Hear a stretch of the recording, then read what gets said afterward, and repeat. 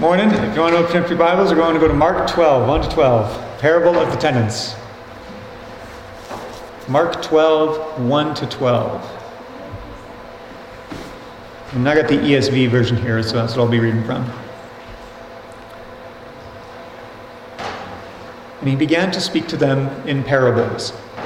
A man planted a vineyard and put a fence around it and dug a pit for the winepress and built a tower and leased it to tenants and went into another country.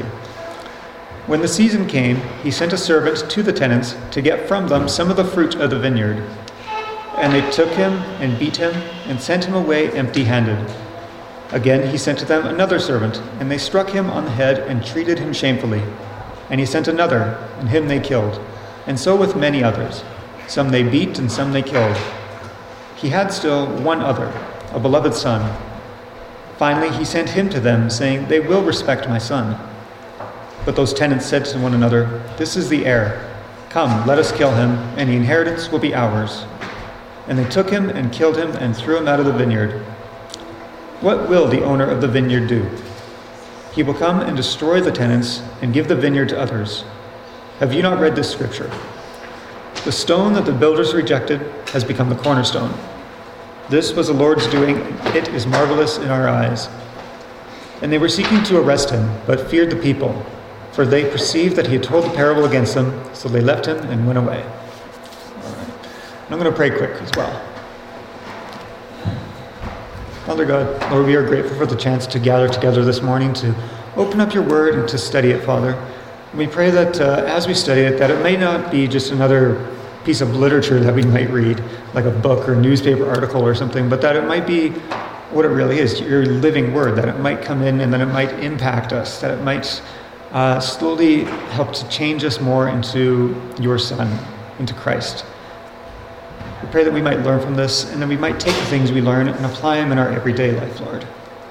And if there's anything that's at the back of our minds today, anything that's kind of bothering us or maybe keeping us from being fully focused this morning, we pray that you might help us to put that at rest so that we can be fully focused this morning.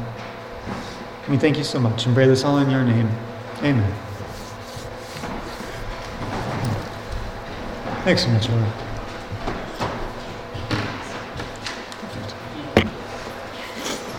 All right. So the parable of the tenants actually comes up 3 times in Scripture. It's in Matthew 20, Mark 12, and Luke 20.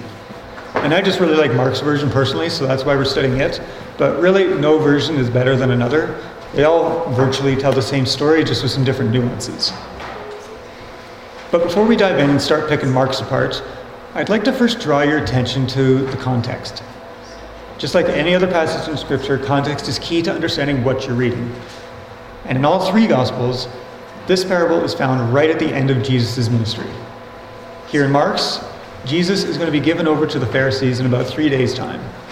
This is actually the last parable Jesus gives before the cross. More importantly, though, it's also located right after Jesus is questioned about where he gets his authority from. This is chapter 11, verses 27 to 33. The Pharisees, scribes, and elders are the ones who ask him. And Jesus replies by essentially saying, well, I'll tell you if you can answer my question first. All right, answer my question, and then I'll tell you where my authority comes from. And Jesus' question was, where did John the Baptist's baptism come from? Was it from heaven or from earth? Now, it's pretty obvious. It was from heaven. When John baptized Jesus in Mark 1, verses 10 to 11, it says that the heavens were torn open, the Spirit descended on Jesus like a dove, and a voice spoke to Jesus, saying, "You are my beloved Son. With you I am well pleased." You can read all about it in Mark 1 if you want later. So, it's kind of hard to deny it was from heaven. But you see, the problem for the Pharisees was that if they admitted it was from heaven, then that would make John a godly man. And if John was a godly man, or a prophet, then that would make his ministry and everything he said about Jesus would be true. Things like, Jesus is the Lamb of God who takes away the sin of the world. John 1:29. I myself am not worthy to stoop down and untie his sandal strap. John 1:27. He's the Lord. John 1:23. Now the Pharisees, they couldn't have that. All right, they couldn't acknowledge John, and especially not Jesus, as connected to God. In fact, if you remember earlier in chapter 3, they say of Jesus, he is possessed by Beelzebul, and by the prince of demons he casts out demons. These guys were actually trying to connect Jesus to Satan rather than God, the exact polar opposite. So they couldn't say it was from heaven. But neither could they say the baptism was from man, because that would just make all the bystanders, all the people angry with them, because they all believed John was a prophet. So the Pharisees kind of found themselves between a rock and a hard place here. And they would wind up just saying they don't know in order to not look foolish or arouse any anger. But in doing that, they rejected John. And through the rejection of John, they essentially reject Jesus too. So they reject not one, but two men from God, one being God's Son. And so our parable picks up with that thought in mind, this double rejection. So now we can dive in. And let's start by first identifying the initial characters we meet. We've got this man who planted the vineyard. Now, who is this guy? It's God. All right, I don't imagine anyone here would really disagree with me on that, but I'm going to drive that fact home just a little bit more by sharing with you a cross-reference. All right, this vineyard imagery actually comes from a passage in Isaiah where God himself talks about that same vineyard. Isaiah 5:1-2. And I wasn't going to get you guys to turn there, but I will because I'm thirsty. Isaiah 5:1-2.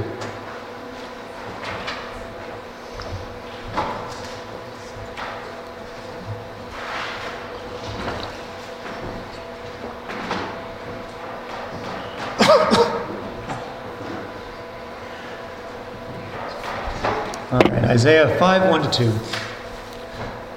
It says, "My loved one had a vineyard on a fertile hillside. He dug it up and cleared it of stones and planted it with the choicest vines. He built a watchtower in it and cut out a winepress as well." And if you skip down to verse 7, it says, "For the vineyard of the Lord of hosts is the house of Israel, and the men of Judah are his pleasant plantings." So yes, the man who planted the vineyard is most definitely God, and then the vineyard itself is Israel. And if you want, you can try and attribute all sorts of things to like the fence and the tower and stuff like that. I mean, maybe the fence is God's protection and the tower is the temple, maybe. But honestly, I think that's all just conjecture. From my study, I think that the point of all those details concerning the vineyard is simply to say that this man gave the vineyard everything to make it productive and fully functioning. Nothing was lacking to make it a good, productive vineyard, so it ought to have produced good fruit. And then we see that this man, or God, leased the vineyard out to tenants. And who are the tenants referring to? The Pharisees and the scribes. They're who Jesus is talking to here, and they're the ones who are upset at the end. In the parable, they're the tenants looking after a vineyard, but in real life, they were the ones largely responsible for the spiritual well-being of the Israelites. And yes, we can see where all this is going. It's pretty easy, but at the beginning here, everything is still well. All right, the leasing agreement is done, and the owner goes off into another country for a while. No problem. But then some time passes, and the owner decides, hey, you know what? I want some of that fruit from my vineyard. It's not a ridiculous request. He made the vineyard to be productive, should be bearing fruit. And then we have to look at this fruit also. What does the fruit symbolize? Well, fruit seems to be the preferred way of saying character traits in the New Testament. You got things like fruits of the Spirit: your love, joy, peace, patience, kindness, goodness, faithfulness, gentleness, self-control. I think that's all of them. John the Baptist calls repentance a fruit. All right, the New Testament talks about a lot of different kinds of fruits, but they're almost always character traits. All right, and God wants our lives to be lived out in such a way so that we grow in and exemplify those traits, those fruits, if you will, all the time. That's what he wants. And I know that's nothing really new, but it's important because those fruits are super important to God. In fact, he expects them from us. Look at our parable here. It doesn't say in verse 2 that he sent his servant to see if the vineyard had produced any fruit. It says he sent him to get some fruit. It says there was the expectation for fruit. And that's not limited to the Pharisees or Israel, as Jesus is directing it here. Now that's the expectation for all believers. The end of Romans 7:4 says that we've died so that we may belong to another, to him who has been raised from the dead, in order that we may bear fruit for God. There's a purpose there. We belong to Jesus in order to bear fruit for God. So if you're a Christian, you ought to be bearing fruit and becoming more Christ-like. That's the goal. God doesn't care about, charisma or your stature, your wealth, your appearance, your attendance, your smarts, none of that stuff. Those aren't fruits. He cares about whether or not you bear real fruit. He didn't care about how pretty the vineyard looked, what the wood might be used for, if it makes shade, none of that kind of stuff. He only cared about the fruit. And so this begs the question, what happens if you don't bear any fruit? What if you don't become more Christ-like in your character? Well, in short, you can prepare yourself for a world of hurt. John the Baptist says in Luke 3:9 that even now the axe is laid to the root of the trees, and every tree that does not bear good fruit will be cut down and thrown into the fire. It's not a happy outcome. And so the plea is for us to be fruit-bearing Christians. That's it. Exemplify those character traits for God. And fruits are going to come up again as we mosey our way along through this parable, and we're going to see in vivid detail just how strongly God desires that fruit. But back to the parable. So the man sent his servant to collect some fruit. And what happens? The servant is taken by those tenants, gets beaten up, and kicked out of the vineyard with no fruit to bring back to his master. It's pretty harsh, pretty despicable behavior. But the guy doesn't give up. He sends another servant because he really wants that fruit. What happens to the second? He gets struck on the head and treated shamefully. So the man sends more. And who knows how many he sends? It doesn't specify. But we see in verse 5 that however many there were, they're all beaten up and some are even killed. It's ridiculously evil what these tenants are doing, but it's also ridiculously determined. It's ridiculous determination on the part of the owner. This guy is losing servants left, right, and center. And some are injured, some are dead. But he doesn't give up. He really, really wants that fruit. But the tenants just won't give him any. So now what's the man to do? The beginning of verse 6 says, he still had one other. One, meaning all the servants had been sent, and there was only one guy left to send. And who is it? His beloved son, God's son. Jesus was the last one to send to Israel the vineyard to seek out fruit. But if Jesus was the last one sent, then who were the other ones before him trying to get fruit as well? Well, the man's servants would be God's servants, aka the prophets. Guys like Jeremiah, who was beaten up by a priest and put into the stocks, Jeremiah 20. The prophets killed by Jezebel in 1 Kings 18. And guys like John the Baptist, who was murdered because of one woman's hate. God's servants are the prophets, rejected by Israel and the Pharisees, one after another. But we're entering a bit of a turning point now in the parable.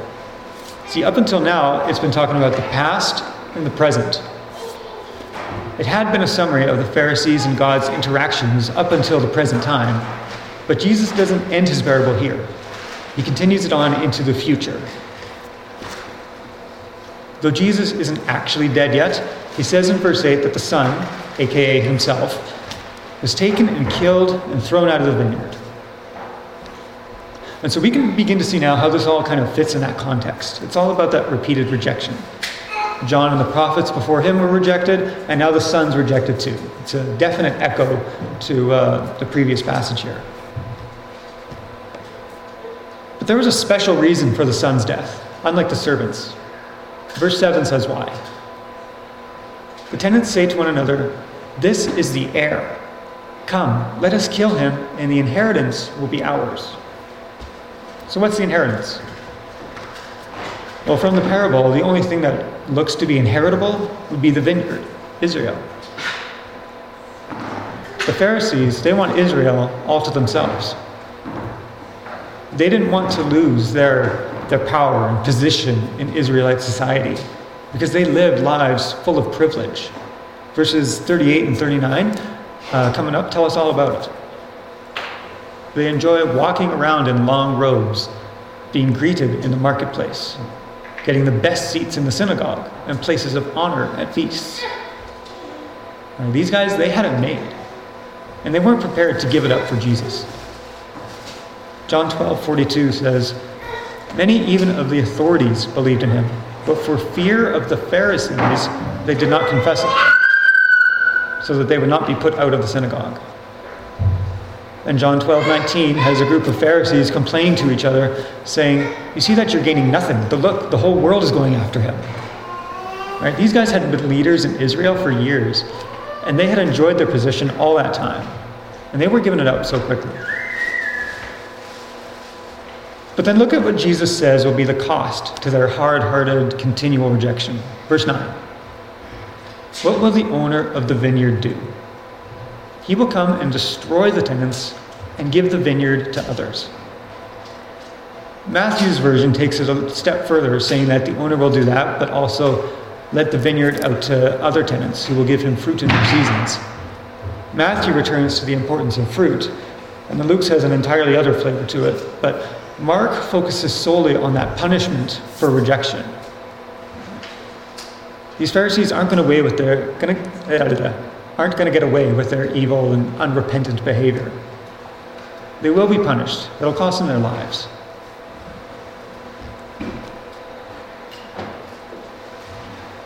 And then Jesus goes on, and he explains a little bit of what his own future will look like in verses 10 and 11, saying, "The stone that the builders rejected has become the cornerstone. This was the Lord's doing, and it is marvelous in our eyes." It's a little bit confusing because he's adding on new imagery to a parable, which is already an image. But essentially what he's saying is, you guys reject me, and you're going to kill me as part of that. You see me as an enemy. But I am the center and core of everything. I'm going to be like the cornerstone of a building. Without me, the whole building would crumble and fall to the ground. And I'm here, and I'm going to be that cornerstone because of God's marvelous work. Right? Jesus' death is not the end. He's going to become the core of everything despite the Pharisees killing him.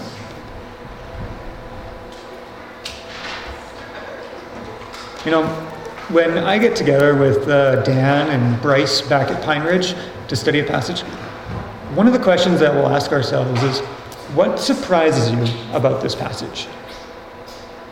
Well, what surprised me was the Pharisees' reaction.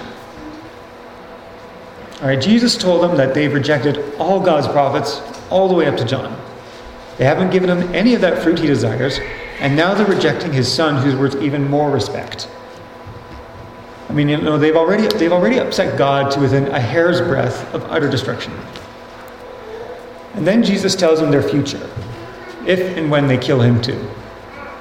That it's going to push them past the point of no return, and they're going to be destroyed. And it's not that the Pharisees didn't understand what Jesus was saying. Verse 12 says, they perceived that he had told this parable against them. They understood that the tenants here represented themselves. But much to my surprise, the Pharisees didn't have a change of heart. Instead, we find in verse 12 that they're looking for a way to arrest Jesus, and the only thing that stopped them was the Jesus-loving crowd that the Pharisees didn't want to upset. They didn't have, a reckoning or a moment of clarity so they could see their sin. And to me, that's just mind-blowing. How could they still be so stubborn? How could they still want to harm Jesus, and how could they still be so unmoving? To be honest, it got me thinking about people in my own life. And I'm sure you have people in your lives like this as well. People who reject God over and over again like he doesn't exist. I don't need to really tell you this, but it is super frustrating. Because we know he exists. And what's even more, he has a personal interest for each person on the planet.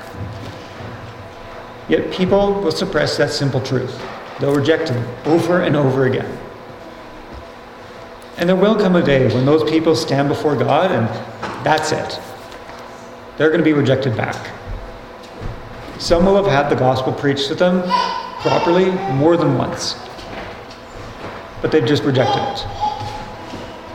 It's sad, but even when all good reason and common sense and even like the Spirit pressing on people's hearts, telling them to accept, people will still reject him. But my question is, do we give up on people like that? Those unmoving people in our lives, are they a lost cause?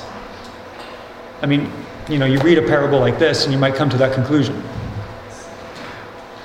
But don't, all right? Are these kind of people hopeless? No. No, they're not. Because they may still accept Jesus. They may still accept Christianity, God, before their time's up. The tenants in the parable had who knows how many different servants sent to them. And with every servant sent, there was real potential for the tenants to change their ways. So though someone may reject God when you introduce him to them, they may accept later on in life, maybe when someone else tries to introduce them to him. We don't know, and that's okay. Our job is just to spread the good news out there. It's not our job to try and force people to believe. So don't get hung up on someone not believing when you share the good news to them. There may be someone coming after you who may share again, and who knows what will happen. Maybe you're kind of like what Paul says in 1 Corinthians. Paul planted a seed, Apollos watered it, but God made it grow. So maybe you're just one person in that chain. Maybe you're the first person to preach the gospel to them, or maybe you're the person who's watering that seed for the third time. Who knows? But don't give up on anyone. God's got a lot more power to make that seed grow than we do. So as long as people are alive, they can still come to God. So keep hoping and praying for them that their rejection might turn to acceptance. But that's pretty much all I've got today. All right, minus a few lessons I made up to sum up some of the main points. And there's only 3 today. But lesson number 1. God wants and expects fruit from believers. A change and growth into Christ-like character. And you can look at Romans 7, and Mark 12, verse 2 for that. I'll just repeat it here. God wants and expects fruit from believers. A change and growth into Christ-like character. Romans 7, verse 4, and Mark 12, verse 2. All right, and that, like I said before, that's not anything new. And fruit takes on different forms. There's a lot of different kinds of fruits. Fruits of the Spirit, peace, joy, love, patience, kindness, repentance.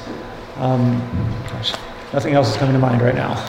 But there's a lot of different kinds of fruits. As long as it's just growth in your character to become more Christ-like. All right, lesson number 2. Rejection of God, if left unchanged, leads to destruction. You cannot be in God's good books if you reject him. It just does not work. Everyone in this room, I believe, is a Christian. Everyone here has accepted it. But there is a whole world out there that does not know God. Maybe some people are ignorant. They just don't know. They think maybe all roads lead to Christ. All roads lead to heaven. But there are some people who flat out just reject God. They just say the whole idea, the whole notion of resurrection from the dead is just foolishness. There are people who do adamantly reject. But if they don't change their ways, it will lead to destruction. And lesson number 3, no matter how hard-hearted people are, we do not consider people as beyond saving. And a great example of that is Paul. He was about the furthest away from God you can possibly get. He was actually killing Christians. And now we got, I don't know, 8 or 10 of his letters in our Bible here. He's one of the main pillars of the church now. So no matter how hard someone is, don't give up on them. They can still come to a knowledge of who God is, come to a saving relationship with him. Heavenly Father, Lord, we're so grateful for the opportunity that we had this morning to get together as a group of believers, to open up your word and to just study it, Father. We pray that as we learned a little bit more about this parable, Lord, that things that we learned today, they might resonate with us, that we might want to grow to be more Christ-like, that we may be re-encouraged, I guess, to go ahead and bear more fruit for you, to grow that fruit for you. We pray, Father, for patience as we go out into the world and see people who aren't in you yet. Pray for patience and wisdom as we speak to non-believers. Let our speech be seasoned with salt. And just help us to go out there and spread your gospel out to the world. We thank you so much. And in your name we pray all this. Amen.